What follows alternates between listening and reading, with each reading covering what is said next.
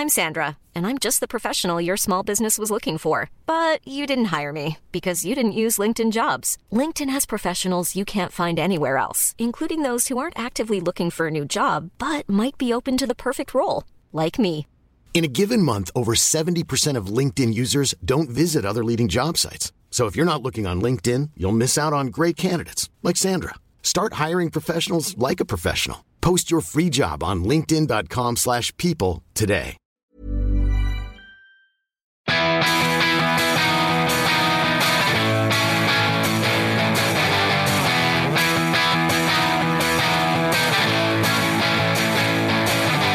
This is the We Are Going Up podcast. We've got the Football League covered.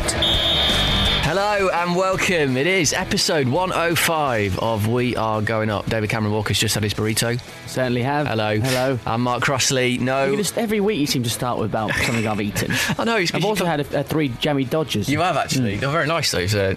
Nice biscuits. Yes, very much so. We're quite nice as well with my cup of tea. Anyway, no Carlo Jim this week, so it's just us two.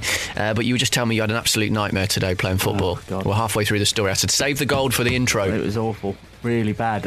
So I was playing five-a-side with work at lunchtime today, and right outside my work there's next to the five-a-side pitches that are opposite our work, there's also a school, a secondary school, and we're playing at lunchtime, so all the kids are on their lunch break, and I was playing wearing my 2005-2006 Watford home shirt. Vintage. And I think maybe one of them was a Watford fan or something amongst these bunch of about 10 kids, because they sort of picked up on the fact that I was wearing the Watford shirt and started going, go on Watford, yellow army. And I was running around, and it's kind of, you know, when people are watching you, it sort of gives you a little bit of an adrenaline rush, and you try and start to impress.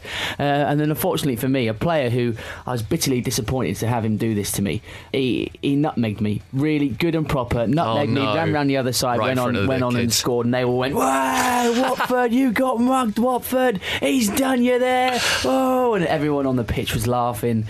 It was terrible. I thought that was going to be a Bradley Walsh moment in Mike Bassett, where you had to go over to them and get the ball, and then they managed to dribble it around you or nutmeg you away. But you got Awful. done. You got done. Right, on the show this week, in fact, well, before we get on with that, we should say quickly, audible.co.uk of course, /going up. This is the weekly bit of the show where we say it. If that isn't in your bookmarks across the top of your internet there, or in your homepage, you're doing something wrong, let me just tell you. So audible.co.uk /going up is where you need to go. And if you hear us bang on about this and you think every week, oh, what are they talking about? Get on with it. No, this is the week when you do this. Audible.co.uk /going up. You can pick from one of thousands of audiobooks for free for a month. And all you need to do is sign up. If you've got an Amazon account, it's really easy to do, really simple. Doesn't have to be sport, it can be music, it could be politics. Latest one I've got. Oh, go on. I've not started listening to it yet, but I got it the other day. Danny Baker's autobiography, Going to Sea in a Sieve. And I've heard it's very, very good. Okay, so why not get that? Get Danny Baker's. Get on there. Audible.co.uk /going up. We told you. Right, later in the show, we're going to be speaking to Bob Beach, who is the chair of Pompey SOS, or SOS Pompey, I should say, about the news that Guy Whittingham has lost his job as Portsmouth manager. It broke yesterday, as you hear this, a couple of hours ago as we record. And so we'll talk to Bob about that later. They lost to Scunthorpe at the weekend, 4 straight defeats in all competitions. But we are going to start, DC, with a very special anniversary. On Thursday last week, the 21st of November, I believe, it marked 35 years in the dugout for one of the legends of the Football League in terms of managers. Mr. Graham Turner ticked over 35 years as a manager, and what is even more astonishing is that he's only managed 4 clubs in that time: Aston Villa, Hereford, Wolves and Shrewsbury, where he started out as player manager back in 1978, and of course he's there at the moment. They're 14th in League One after a 1-0 win against Notts County on Saturday, and one man who can hopefully steer us through the story of this incredible managerial career is Stuart Dunn, who is the Shrewsbury Town commentator for BBC Radio Shropshire and also a freelance sports writer and broadcaster. And we're pleased to say that Stuart is on the line right now. Stuart, thank you very much for coming on the show. 35 years then, still going strong, Graham Turner. And from what he's been saying recently, he's not got any plans to stop anytime soon. No, he's still got that real zest for management, Mark. He lives an hour or so south of Shrewsbury, so he's in his car nice and early most mornings to make the journey up to Shropshire, and he is still so enthusiastic about the job. 35 years in the game, umpteen professional matches he's presided over, and he is something of an iconic figure in these parts. It's his second spell, of course, as Shrewsbury Town manager. He's 66 years of age, very much one of the respected elder statesmen of football management, and you can tell he commands that respect from the young Shrewsbury Town players he leads each week at the Greenhouse Meadow. And no, he still really enjoys it, and it wouldn't surprise me if he was still in charge for a good couple of years yet. And I've been reading about Graham Turner and his career in football recently. There's been a lot of features done on him on various publications on the BBC recently, obviously with this anniversary, and it could have all been so different. He was initially taken over, he's 31 years old, got 6 matches basically to prove himself as sort of caretaker, player, manager. That went really well for him, and the rest is history. Yeah, it's incredible when you cast your mind back to late in 1978. Shrewsbury had a guy in charge called Richie Barker. He got the chance to go to Wolverhampton Wanderers, the big club down the road, only about 30 miles or so from Shrewsbury, who were then in the top flight as assistant manager. And Richie Barker went as, and Graham Turner was upgraded to caretaker. It was his good fortune, though, at the time. The Shrewsbury were going well. They were top of the old Third Division, League One, as it is now. And what he did well is he just left things alone. He just left things ticking over. He had a little spell as caretaker, made a winning start at Peterborough. Then he always refers back to a home game, his second game in charge against Gillingham, when Shrewsbury were 1-0 down with time almost up, and they managed to grab a late equaliser. He never really looked back from then on, because what he did, he just left things alone. He identified there was no need to make things any different, and Shrewsbury just went ticking along nicely. That season ended with them getting promoted as Third Division champions. They also reached the quarter-finals of the FA Cup for the first time in their history. So it was a dream-like transition, if you like, from being a player to manager, and the rest really is history for him, because after that he established Shrewsbury Town as a well-run, albeit unfashionable, club in the second division. They survived, actually, for 10 long years, and he had an eye for a player. He went into the non-league game and signed people like Nigel Pearson from Heanor Town, who went on to have such a fantastic career. He also signed Steve Ogrizovic from Liverpool Reserves. So he's always had an eye for talent. That does tell you how long he's been in the game. He signed Steve Ogrizovic.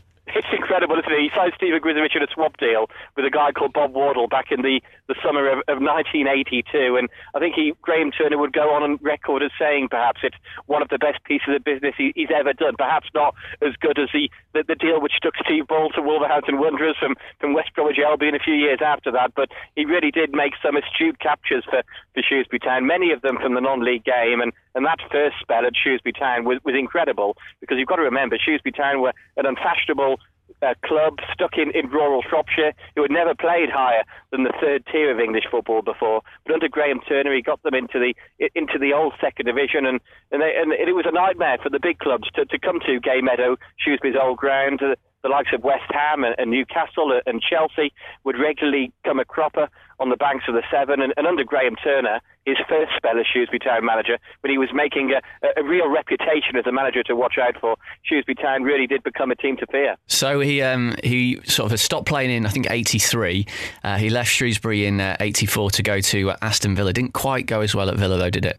No, it didn't. He has been on record this week of saying how disappointed he was how it turned out at Aston Villa, because he took over what was an ageing team, really. It was a couple of years on from that wonderful title-winning team, the team that then went on and won the European Cup in 1982, beating Bayern Munich in the final. So it was a tricky time for him to go to Villa Park. Before that, he had been very close to getting the jobs at both Sheffield Wednesday and at Manchester City as well. At the time, Manchester City went for Billy McNeil instead. But then when the offer came from Aston Villa, it was an offer he couldn't refuse, really. He'd established Shrewsbury Town in the old second division. Villa were a sleeping giant of the game, if you like, and he went there with real hope. And he looks back on his time, at Aston Villa as almost in frustration, because he did sign some very good young English players, people like Paul Elliott and Tony DeRigo, Steve Hodge as well. A lot of those went on to play for England. So he had a full season in charge, but within half a dozen games or so of the following season, he was out of the door when Villa were beaten heavily. I think it was at Nottingham Forest by 6-0. Then he had this famous walk around the garden of the chairman, Doug Ellis, when he was relieved of his duties. But he was quickly back in the game 3 weeks later at Wolves, so he didn't have too long to wallow in any self-pity. And he was far more successful at Wolves than he was at Aston Villa. And you mentioned earlier that he brought Steve Ball to the club, something that I'm sure Wolves fans still very much love him for, and it went very well for him at Molineux. Oh, it was incredible, wasn't it? You cast your mind back, though, and Graham Turner himself would admit that perhaps he wasn't a popular choice to begin with, because Wolves had Brian Little in charge, and then Graham Turner came in. They were in a real mess at the time. He goes on to say that there were rats in the dressing room. The ground, the old Molineux, was in a real state of disrepair. And in his early weeks in charge of Molineux, they actually had the embarrassment of losing to Chorley in the FA Cup. But out of somewhere, he just managed to manufacture a recovery. The signing of Steve Bull was pivotal. He also got Andy Thompson from West Bromwich Albion reserves at the same time, and he went on to play umpteen games for Wolves. He then went on and bought people like Robbie Dennison. Andy Mutch came on board and formed that Fiat partnership. And under Graham Turner, Wolves enjoyed those back-to-back promotions from the 4th Division to the 2nd Division. Never quite did it, though, did they, in terms of getting into the top division? He had quite a few goes of getting them over the line. And despite all those goals that Steve Bull plundered, his best signing, the man he catapulted from Albion reserves to England international status, it didn't quite happen for them in the end. And Wolves and Graham Turner finally parted company. But I know he's still held in extremely high esteem by Wolverhampton Wanderers. Shrewsbury played Wolves earlier this season in League One, a fixture that would have been unheard of 2 years ago when Wolves were in the Premier League and Shrewsbury were in League Two. And when Shrewsbury did play Wolves, it was one of these unique occasions when all 4 sides of the stadium rose to salute him. He got a terrific ovation. Were they singing, there's only one Graham Turner, wasn't there? Apparently, all 4 sides of the ground. Yeah, exactly. And that meant a lot to him, because it was the first time, actually, since he left Wolves, well over 20 years ago, that he actually came on collision course with Wolves. And I don't know whether you know, he was actually a Wolves supporter as a boy, despite growing up on Ellesmere Port, just over the Mersey from Liverpool and Everton. He was actually a boyhood Wolverhampton Wanderers supporter.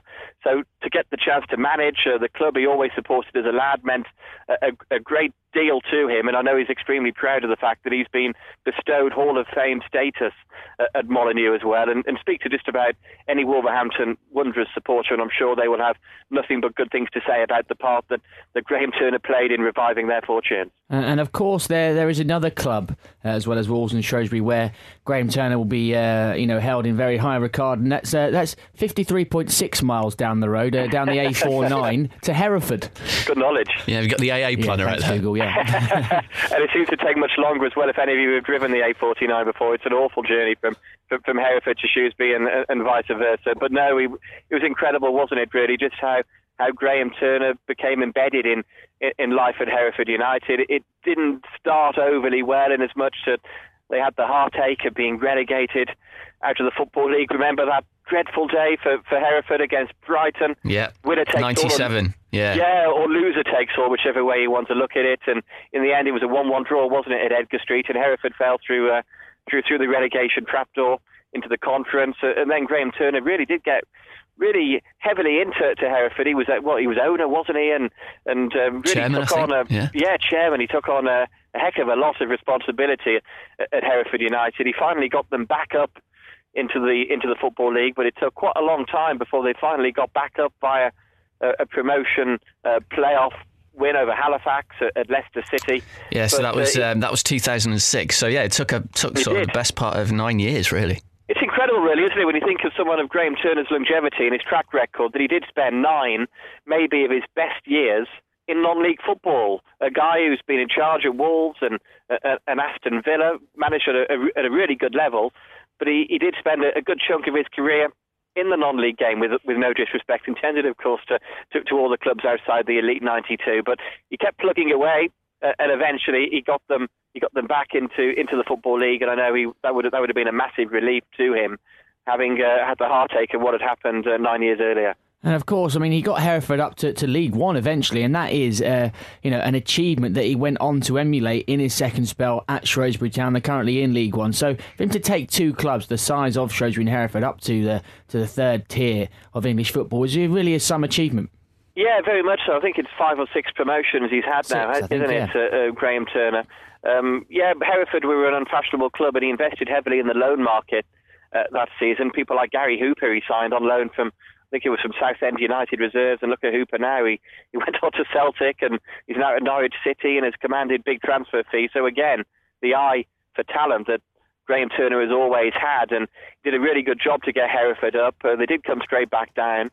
He then handed over the reins at Edgar Street to John Truick, who's ironically now back working with him on his coaching staff at Shrewsbury Town. But eventually the call came to return home 3 summers ago, back to Shrewsbury Town. People wondered whether he should go back. The old adage, you should never go back in case you undo all the memories, the legacy which he provided in that terrific first spell in charge between 1978 and 1984. But from the word go of his second spell, it just seemed the right fit. Graham Turner and Shrewsbury Town. By this stage, of course, the club had moved from homespun Gay Meadow, a couple of miles across town, to the 9,500 or so capacity all-seater Greenhouse Meadow.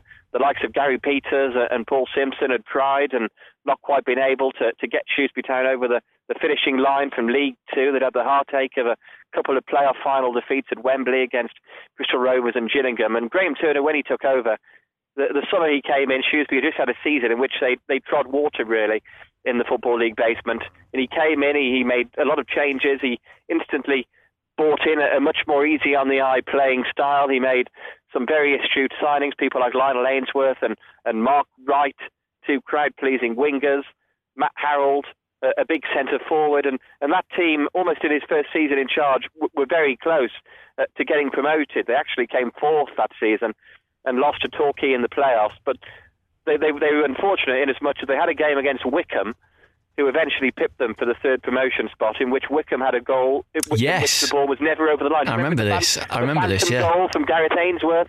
A game that finished 1-1, and in the end, the 2 points of Shrewsbury lost that day, and the ball was never over the line. It was a really poor bit of refereeing from the officials that day, and those 2 points of Shrewsbury lost that day proved crucial in the end, because Shrewsbury missed out by automatic promotion by a single point to Wickham of all teams, who went up automatically, and Shrewsbury then had more playoff heartache. Stuart, has he ever been under any real pressure at Shrewsbury from the fans? Because he's obviously a legend there. I mean, if Shrewsbury went on a really bad run this season, for example, would there be the usual pressure that will be put on any kind of normal manager, or is he automatically protected by what he's done? Well, in these days of social media and message boards and Twitter and whatnot and Facebook, people are always going to have strong opinions, aren't they? You're never going to please everybody, despite what you've done in the game, and reputation alone will never save you. Graham Turner knows that. He knows it's a result industry. He knows that better than anybody.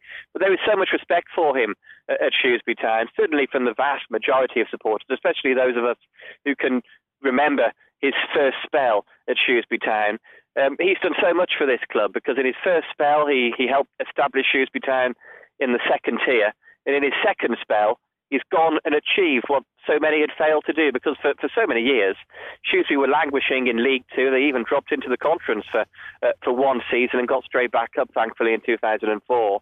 But Graham Turner he deserves time, doesn't he? If they were to fall on hard times, I think the vast majority of supporters would give him time to turn things around. At the moment, as it happens, Shrewsbury are doing all right. They're 14th in the table. They had a good win over Notts County on Saturday. He's brought in lots of younger, exciting, talented players.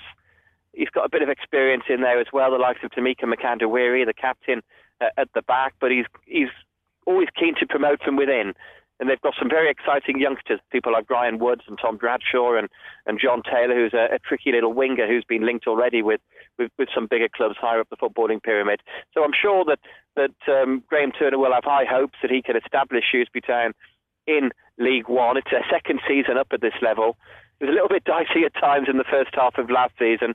They were struggling away from home, but in the second half of the season, they had some good away victories, and in the end, they finished well clear of relegation. Indeed, it was their highest place in the Football League standings for a good 15 or 16 years. And this season, it's steady progress once again, and I'm sure that all Salopians will be hoping that Graham Turner can maybe, just maybe, one day push Shrewsbury Town back into the Championship. Who knows? You've got to have dreams, you've got to have ambitions. You are, we are struggling perhaps a little bit in front of goal this season. 17 goals in 17 games. The top scorer is Tom Bradshaw, the young Welshman, with 5 goals. So is that an area that you think that Turner may look to dip into the loan market? He's recently signed Gozi Ugui from Reading, who was at Yeovil last season, but I don't think it worked out for him very well there. Well, he's got 9 loan players in already this season, and Graham Turner admits that's a few more loan signings than he would have liked. Like lots of lower league clubs, Shrewsbury Town are pretty reliant on the loan market to shore up the squad at times. And on Saturday, with Tom Bradshaw unable to play against Notts County. He was unwell. Graham Turner did go for 2 lone forwards up front. Gozi Ugu, who's extremely highly rated by Reading. He's yet to make the breakthrough for the Royals, but he's been knocking in the goals for their under-21 team, and Graham Turner has wanted him for quite a long time, so he's excited to have Gozi Ugu on board eventually. And alongside him on Saturday, he had a boy called Liam McAlinden, who's extremely highly rated by Wolverhampton Wanderers, where he's been on the fringe of things this season at Molineux. He's played a couple of first-team matches, primarily off the bench, but McAlinden looks a real player. He's scored 3 goals already for Shrewsbury Town. He's a tricky player. He's a boy from the West Midlands, from Cannock, but he's got he can play for the Republic of Ireland at under-21 level, and I'm sure it's only a matter of time before he does that, because he's a real talent. Adam Reach, he's got on loan as well from Middlesbrough, who played in the England under-20 World Cup side in the summer. He's been in and around the first team at Middlesbrough. He scored the winning goal on Saturday. So again, Graham Turner calling on all his many contacts in the game and his eye for a player to bring in exciting youngsters from higher up the footballing food chain. I'm sure he would ideally like to get a permanent centre forward in capable of scoring goals on a consistent basis, because Shrewsbury perhaps haven't really had one of those since James Collins left just after the promotion season. Collins, who's now playing for Hibernian in the Scottish Premier League, he moved on to Swindon, and Shrewsbury perhaps haven't had that consistent firepower in the squad since Collins moved on. But speak to any manager, they're hard to find, aren't they, consistent goal scorers? They definitely are. It's been an education. Thanks very much for coming on, Stuart, and pleasure, filling us in on Graham Turner's incredible career, 35 years in football management and still going strong. That was Stuart Dunn, Shrewsbury Town commentator for BBC Radio Shropshire and freelance sports writer and broadcaster. Next, we're going to drop down to League Two and find out more about a surprise managerial departure.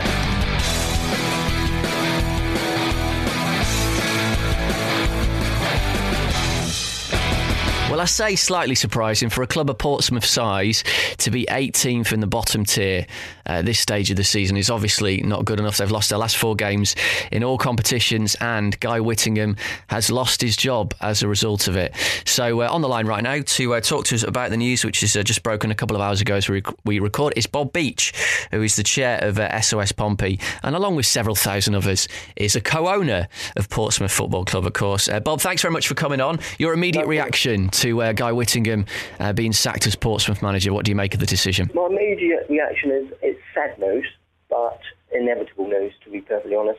Guy is a Pompey legend, and in my eyes, and I hope everybody else's, he will remain so. He was a fantastic striker for us back in the day, but, and I say this with a heavy heart, I don't think he made a good manager for us.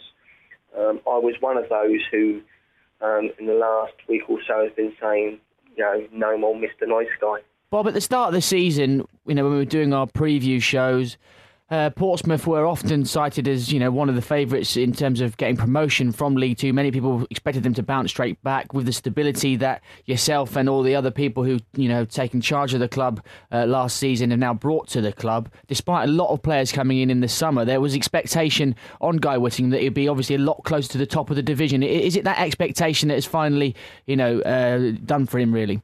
No, I don't think it was, to be perfectly honest. I've got to be honest. When I listened to people saying about how Pompey were one of the hot favourites to walk this league, I was scratching my head because I couldn't see it. I couldn't see why we were favourites, other than the fact that we'd sold 12,000 season tickets, and obviously we've got an average of about 16,000 home games a season. On the pitch, I just couldn't see it because we're a brand new side. We're a side that under part of the rules set down by the Football League, from the CVA and come out of administration and all the rest of it, we aren't allowed to buy a single player. We can't buy it. So our team was made up of players that nobody else wanted, literally nobody else wanted. So it's a brand new team, and it's not the expectation. I'm a Pompey fan. I've been a Pompey fan for far too long as I can remember. So I'm used to us being beaten. Being beaten you can take. I think over the last few weeks especially, it's been the manner of the defeats. We've been poor. We really have been poor. We leak goals.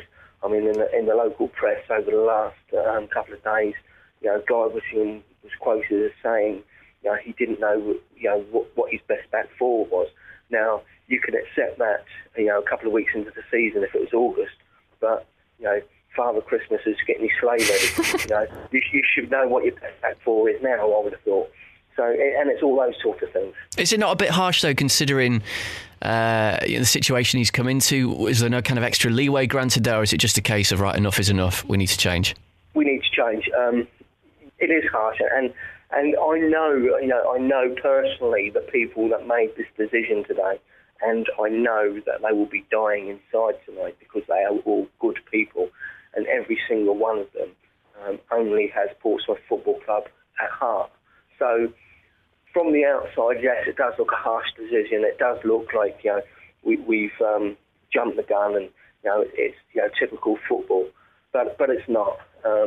You have to remember last season when he had the job, we went on to sort of 22 games, where we didn't win a single game. Fair point. I'd forgotten about that.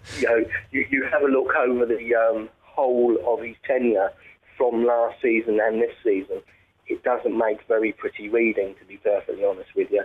Again, I've got to say, nothing would have given us all greater pleasure than to see Guy succeed, because not only obviously would our club be doing well, it would be doing well under the leadership of one of our own. And Guy is one of our own and will remain one of our own. He's obviously feeling bad tonight, but I hope, and really do hope, that at some point in the future, a role within the club, if he wanted it, could be found for the man. So, Academy manager Andy Orford has been placed in caretaker charge. Given the amount of young players that are in the Portsmouth first team, it kind of makes sense, I suppose. And would you think he has he will have the opportunity, if he does well in the next few games, to maybe take the job full time? I don't know. I don't know whether Andy will want the job full time. He was offered the job of assistant manager under Guy, and he turned it down. He's been doing fantastic stuff this season with the academy, and they are doing really well. And that is a Pompey success story this season. So whether he wants to finish that particular job that he started, I don't know. I've not spoken to Andy. He's another guy that runs, bleeds blue blood. He's proper Pompey lad, is Andy Orford, and so he'll be given a fair crack. There are plenty of names being bandied around in the message boards and on Twitter and what have you.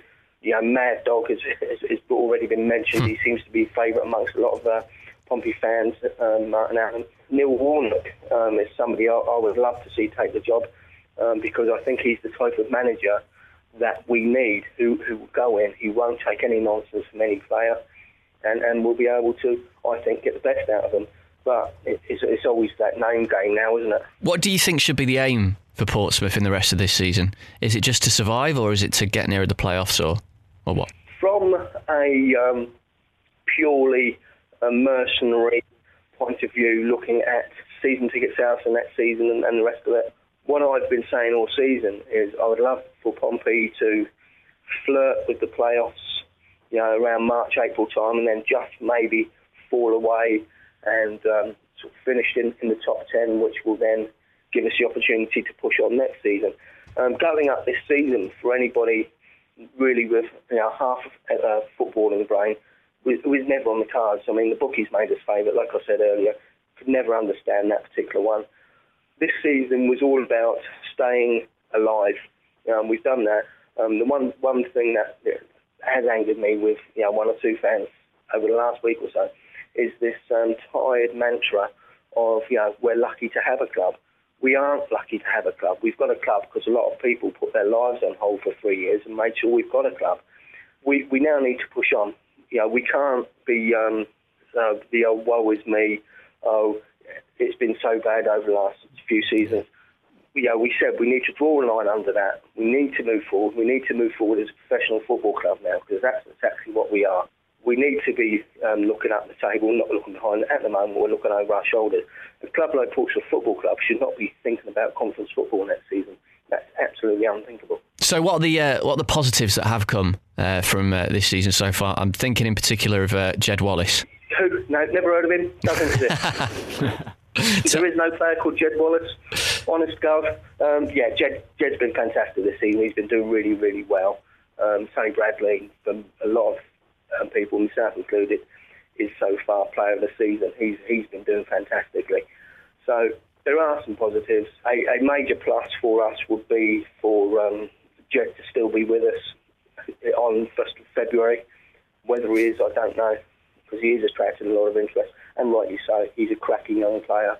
I would love to see him finish his apprenticeship at Portsmouth Football Club, and really know the game before he undoubtedly moves on, because he will move on, and that's where we are as a football club. When we bring players through like Jed Wallace, we know that they're not going to be with us, for too much longer, because money talks in football, and it certainly does at Fratton Park. Bob, thanks very much for coming on and speaking to us. Much appreciated. That is Bob Beach, who is the chair of SOS Pompey, and along with thousands of others, as I said at the start, a co-owner of Portsmouth Football Club, following that news about Guy Whittingham. Right now, it is time for the latest in our My Club series, celebrating 125 years of the Football League, with people talking about their club in 125 seconds. This is We Are Going Up, My Club in 125 seconds. Hello, I'm John Mooney, and my club is Watford FC. So, John, can you remember your first ever game at Vicarage Road?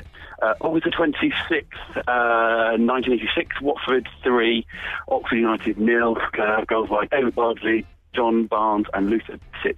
What a start. What a start, indeed. So you've watched them from the glory days of that era right up to the present day. Who's been your favourite ever Watford player?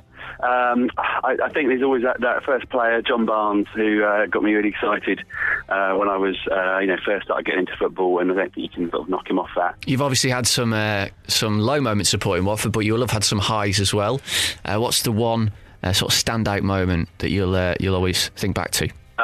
It's got to be the playoff goal Troy Deeney scored against Leicester. There's no way 99% of football fans will never get what I got on that day, from going from the pit of having something taken away from me to the absolute joy of it being given back to me and then some within 30 seconds. So, I can't believe that moment. Don't remind me, I wasn't there. You weren't, because you hungover, were you? What about your most lowest, most depressing moment as a Watford fan? It was Luton Town away. I was a junior Hornet. We were the only Watford fans there, except when Luton didn't allow away fans, in 1988, I think it was. And we were 2-1 down at half-time. And in fact, I don't think Luton even scored the goals. I think there were 2 own goals. But we were the only ones in the end singing. And a couple of quick-fire ones to end. Your favourite Watford goal and your favourite Watford manager? Favourite Watford manager, I'm going to go with Sean Dyche. Favourite Watford goal has to be, again, another goal for a moment from last season. The multiple pass between pretty much every single player on the pitch against Huddersfield, which ended with Christian Bertocchio scoring it. Just a beautifully passed Barcelona/Brazil/Watford goal. My club in 125 seconds. We are going up. We've got the Football League covered. So we'll have another one of those on the show next week. And DC, before we kick off our weekend review, it's the latest in our series of tweets from Paul Glover, the Charlton fan, who we asked to get back in touch with us last week. Hello, I believe the Valley has its... So basically, just to recap, you asked the question, why is the Valley called the Valley? Yes. And he says, I believe the Valley has its name due to its valley likeness. I'm going to inquire for you and report back. And he does. In August 1919, a 5-year lease for the land was signed. It was a derelict sand and chalk pit. An army of volunteers dug the pitch into shape. There were no stands, so the soil was used to build banks around the pitch, and therefore it looked like a valley. Oh, there we go. There you go. Thanks for that. Thank you to Paul for that. You can tweet us at... I've got another one for him. Oh, God, no. Okay. Why are Charlton called the Addicts? What does that mean? I've always wondered. That's the next in the series, Paul. You know what to do. At Waggy Podcast is how you can get in touch. While you're doing that, let's kick off our review of the week's action across the Football League. We'll start in the Championship. And, I'll tell you what, should we start with Emmanuel Munier? making that howler for Watford. Seeing as though you are here. Bolton, by the way, have completely turned around their poor form. Jermaine Beckford was on the spot to pounce, and Almouni got hauled off at half-time, although apparently he was ill. Well, yeah, you say in inverted commas, and I did the inverted commas thing, everyone. That's what you can only lead, sort of read into the situation. If he was ill, fair enough. Maybe that contributed to his error, but it didn't look great being hauled off at half-time after making that mistake. And I don't mind Almunia. He's made 2 mistakes now in the last 2 home games, but actually during his time with us, he's been very good for us. He was excellent in that player final last year, if you remember. Stopped it from being a lot worse defeat than it was. Jonathan Bond comes into the team now, who made his debut for the England under-21s last week. What a game to get, 9-0. Yeah, exactly. So it's good timing for Bond. Maybe he played a bit last season when Almouni was injured. Maybe he can have an opportunity to make the number 1 spot his own now. It's just not going well for us. We had a lot of injuries going into this game. We came back from the international break with more injuries than we went into it with. So very disappointing. We signed Fitzhall on a 1-month deal. We've got a young lad from Arsenal, Hector Bellerin, I think, from Arsenal. So we're patched up at the moment. We didn't have anything up top really on Saturday, and it's just another disappointing result. We do need to pick up some form, but thankfully for us, we've got Yeovil at home next, so if we can't beat them, then we really are in trouble. Burnley 1-0 draw at Forest at the weekend. Looked quite lucky in a way to get a point from that game, but shows how far they come, that they're disappointed not to win there. Leicester in second. Now, did you hear Mick McCarthy's quote about David Nugent after Nugent scored twice? Ipswich were 1-0 up. Nugent scored twice to give Leicester a 2-1 win. He's got 13 goals in 12 games against Ipswich. He scored in 7 games at Portman Road, and when Mick was told about this afterwards, he says, "I'm effing delighted for him." After a long pause, let's hope they get promoted so he can off out of my sight. That'd be great. That is a good player. He's a top class striker in this league, so I brought it back at the end there. But the Nuge bang on target, and also in the Championship, Charlie Austin. What a goal that was for QPR. Fantastic strike. And do you know what, it really made me smile actually when he scored that, because I was having a conversation with the Moose of Talk Sport fame the other day. Everyone's favourite if you've listened to this show for a couple of years. Oh God, yeah. What would you say? Probably not the most praise we've had for an interview or a guest. No, a man with questionable opinions at the best of times. And he was slagging off Charlie Austin the other day, saying he was rubbish and that most of his goals had come from the penalty spot and he was no good. Well, there you go. Proves it once and for all. What else? Brighton quietly going about their business. 3 straight wins now. They won 1-0 at Wigan at the weekend. And also Steve McLaren at Derby going really well. Another victory for them on the road, 1-0 at Bournemouth. Do you think either of those 2 sides could get anywhere near the promotion spots? Of course. I mean, they're already near the promotion spots, aren't they? But of course, I'm sure you mean at the end of the season. But Derby and Brighton, I mean, the thing is about the promotion, I was looking at the Championship table earlier on, and Burnley, Leicester, QPR are the 3 teams that are there out there in front. There's 7 points between QPR and Blackpool in 3rd and 4th. So let's assume that them 3 manage to hold together their form and they'll be fighting for the automatic. It could change, obviously, but they're going strong at the moment. Then the 3 remaining playoff spots, I think, is going to be very interesting indeed, because there's changing hands at quite a rapid rate already. Leeds are now in there after a victory at the weekend.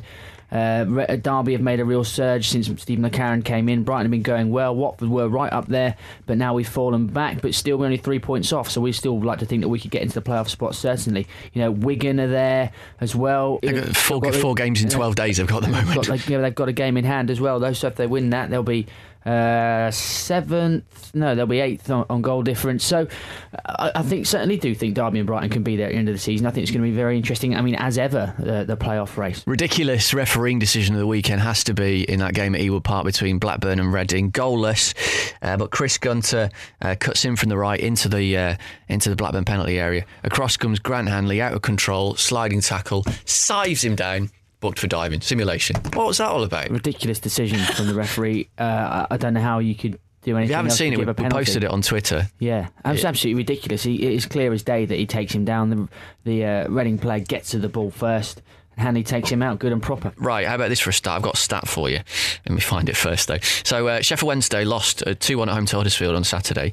Do you know that Gary Megson, who of course was Wednesday boss before Dave Jones, now favourite to be manager of Scunthorpe as well. In his last 20 games, his win ratio was 48% before he's lost his job. The win ratio in Dave Jones' last 20 games is 10%. Jesus. And he's still there. Yeah, that's no good, is it? I suppose we did, though, when we spoke about Wednesday earlier on in the season, we kind of... I certainly did, and so did... Carl Maluli. Yeah, so did Carl.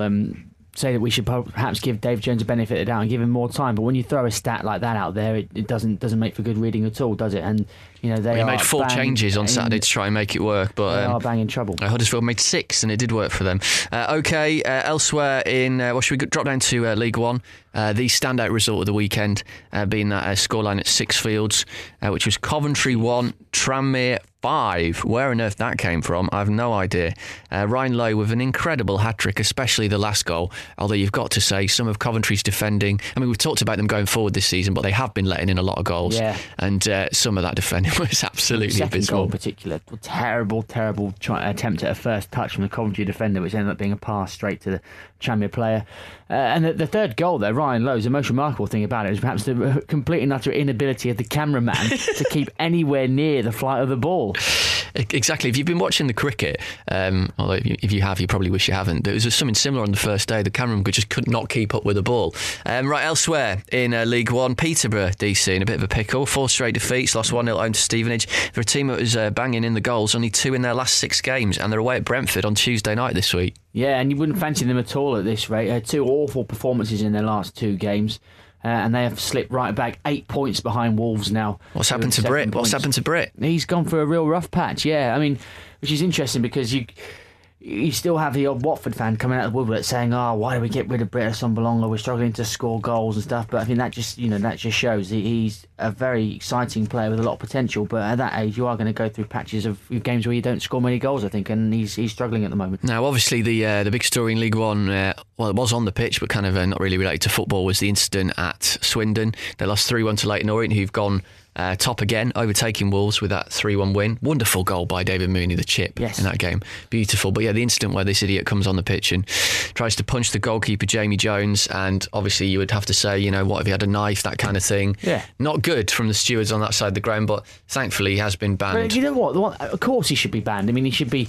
Russell Slade was not happy. He should be up on assault charges, shouldn't he? He punched the guy 3 times. But one of these days, there will be someone that has a knife or has something, some sort of weapon, or maybe not even, just does genuinely assault a player and causes someone serious injury. I mean, and it's a very difficult job that stewards have, don't get me wrong. I don't envy their position whatsoever. But it does happen on a reasonably regular basis. You see the odd person get onto the pitch, and it is worrying. And the worst thing about stewards is that they're not even watching the game, they're watching the crowd. That's their job. It should be, yeah, certainly. I know, and it obviously didn't make a difference. Crewe are in a real bit of trouble. Their goal difference is appalling. I think it's like minus 25. They lost the big derby game at home to Port Vale. They've won 5 games in 6. The big derby game. Well, I suppose it's the big derby for Crewe. Is it the big derby? It's not the big derby for Port Vale. That's the Stoke game, isn't it? In fact, maybe the Stoke game's the derby for Crewe. I don't know. Crewe fans, let us know. At Waggy Podcast on Twitter. Oldham, though, picking up some wins down there. They won 1-0 at Gillingham, who got knocked out of the FA Cup by Brackley Town this week, which is a shocker. But Oldham went and won at Wolves in the FA Cup, so good little run for Lee Johnson. Yeah, I think there's only 2 defeats in 11 in all competitions now for Oldham. So after slightly average start to say the least, they're picking up now 18 points. Perhaps they've got a game in hand though as well, I suppose. But perhaps the playoffs will be too far for them this season. I don't really know what the ambition is at Oldham. But with Lee Johnson being such a young and inexperienced manager, I think perhaps maybe a season of learning for him really before he can really push on. But it's certainly going quite well at the moment. Sheffield United and Bristol City still in the relegation zone. United won 1-0. Ashton Gate, Notts County, another defeat for Sean Derry. So at Shrewsbury, as we were talking about earlier, so obviously not going well. Down into League 2, talking about managers. Obviously, we mentioned the change of manager at Portsmouth. There's also been a change of manager at Scunthorpe United at Glanford Park after a 2-1 defeat to Grimsby in the FA Cup in that big derby replay. And another time I've said the big derby. Brian Laws has gone a year after he came back, and he's not happy about it at all. He certainly isn't. Let me just read you some of the statement that he put out through the League Managers Association last week. So Laws said, "To be relieved of my duties after only 16 league games when I was meeting my targets is, in my opinion, unwarranted. I am exceptionally disappointed. The club is only 2 points off a playoff place and have lost only 4 league matches this season in what is a really competitive I don't think he said that bit. League." Or did he? He certainly did. I thought that was like the BBC Sport blurb. No, this is the words of Brian Laws through the LMA. We have not suffered any back-to-back league defeats, and 4 of the clubs relegated. Of the 4 clubs relegated last season, Scunthorpe are currently the highest placed in League 2. And I suppose when you look at it like that, it's hard to argue, isn't it? Very harsh treatment from Scunthorpe towards Brian Laws. So I don't know if we know who's going to be the new boss there. Well, Gary Megson. Megson, you said, is currently the bookies' favourite. David O'Leary has been mentioned quite a lot. Really? Yeah. Wow. Absolutely. I think he was the favourite until today when Megson's come in. Other people like Steve Cotchaw and Martin Allen, who we talked about with Portsmouth, I think he'll get linked to any job in League Two pretty much. So we shall see. David O'Leary really would be a surprise choice, though. He's been out, I think, in the Middle East for quite some time since he last left the game, since his time at Aston Villa, and he's been doing punditry and stuff for TV over in the Middle East, I think. So to come back and manage Scunthorpe in League Two would be an extreme change of lifestyle for David O'Leary. Speaking of managers, then we sort of mentioned a few weeks ago James Beattie was having such a real hard time at Accrington. They extended their he's doing something right now, isn't he? Unbeaten run to 7 games, a 2-1 win against Torquay. Jim Proudfoot mentioned it to us last week that it was a big game for Torquay. They were 1-0 up thanks to Paul McCallum, but Cal Naismith with 2 goals, and Alan Neil slips further towards the brink, you would think. And the game of the weekend in the Football League, Fleetwood 5, Mansfield 4. The tone set by some absolutely shocking Mansfield defending, a la Spurs at Manchester City in the first 20 seconds. And just crazy. So a goal every 10 minutes from then till the end of the game, including the 97th minute penalty to win it. But they're fourth now, aren't they? 31 still points very because tight there. The top 3 won. Oxford, Chesterfield and Rochdale all winning again at the weekend. Very, very tight at the top of League Two. That's pretty much your lot, I think, for this week. However, DC, I think before we go, we should say, if you haven't voted for the Football Supporters Federation Awards, then you might want to do so right now.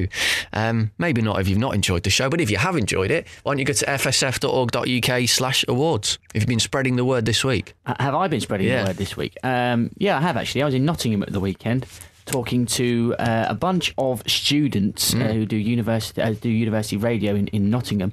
Imagine doing university radio in Nottingham, eh? Yeah, indeed, yeah. who do a thing like that. And I was talking to them, sort of trying to teach them what little I do know about radio. And I was doing like a sort of talk to several of them, and I all told them to put it up on the big screen at the end of the thing, told them to vote. Did you? Yeah. Absolutely brilliant. Right, so go there if you haven't voted already, fsf.org.uk/awards. Loads of football going on this week, midweek and next weekend. So we'll be back next week. The website, if you want to have a read of some of the blogs that are on there, wearegoingup.co.uk.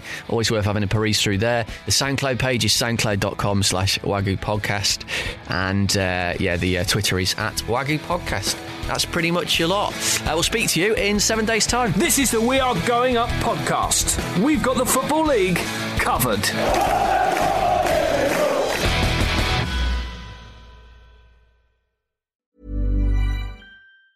Hi, I'm Daniel, founder of Pretty Litter. Did you know cats tend to hide symptoms of sickness and pain? I learned this the hard way after losing my cat, Gingy. So I created Pretty Litter, a health monitoring litter that helps detect early signs of illness by changing colors, saving you money and potentially your cat's life. Pretty Litter is veterinarian developed, and it's the easiest way to keep tabs on your fur baby's health right at home. Go to prettylitter.com and use code ACAST for 20% off your first order and a free cat toy. Terms and conditions apply. See site for details.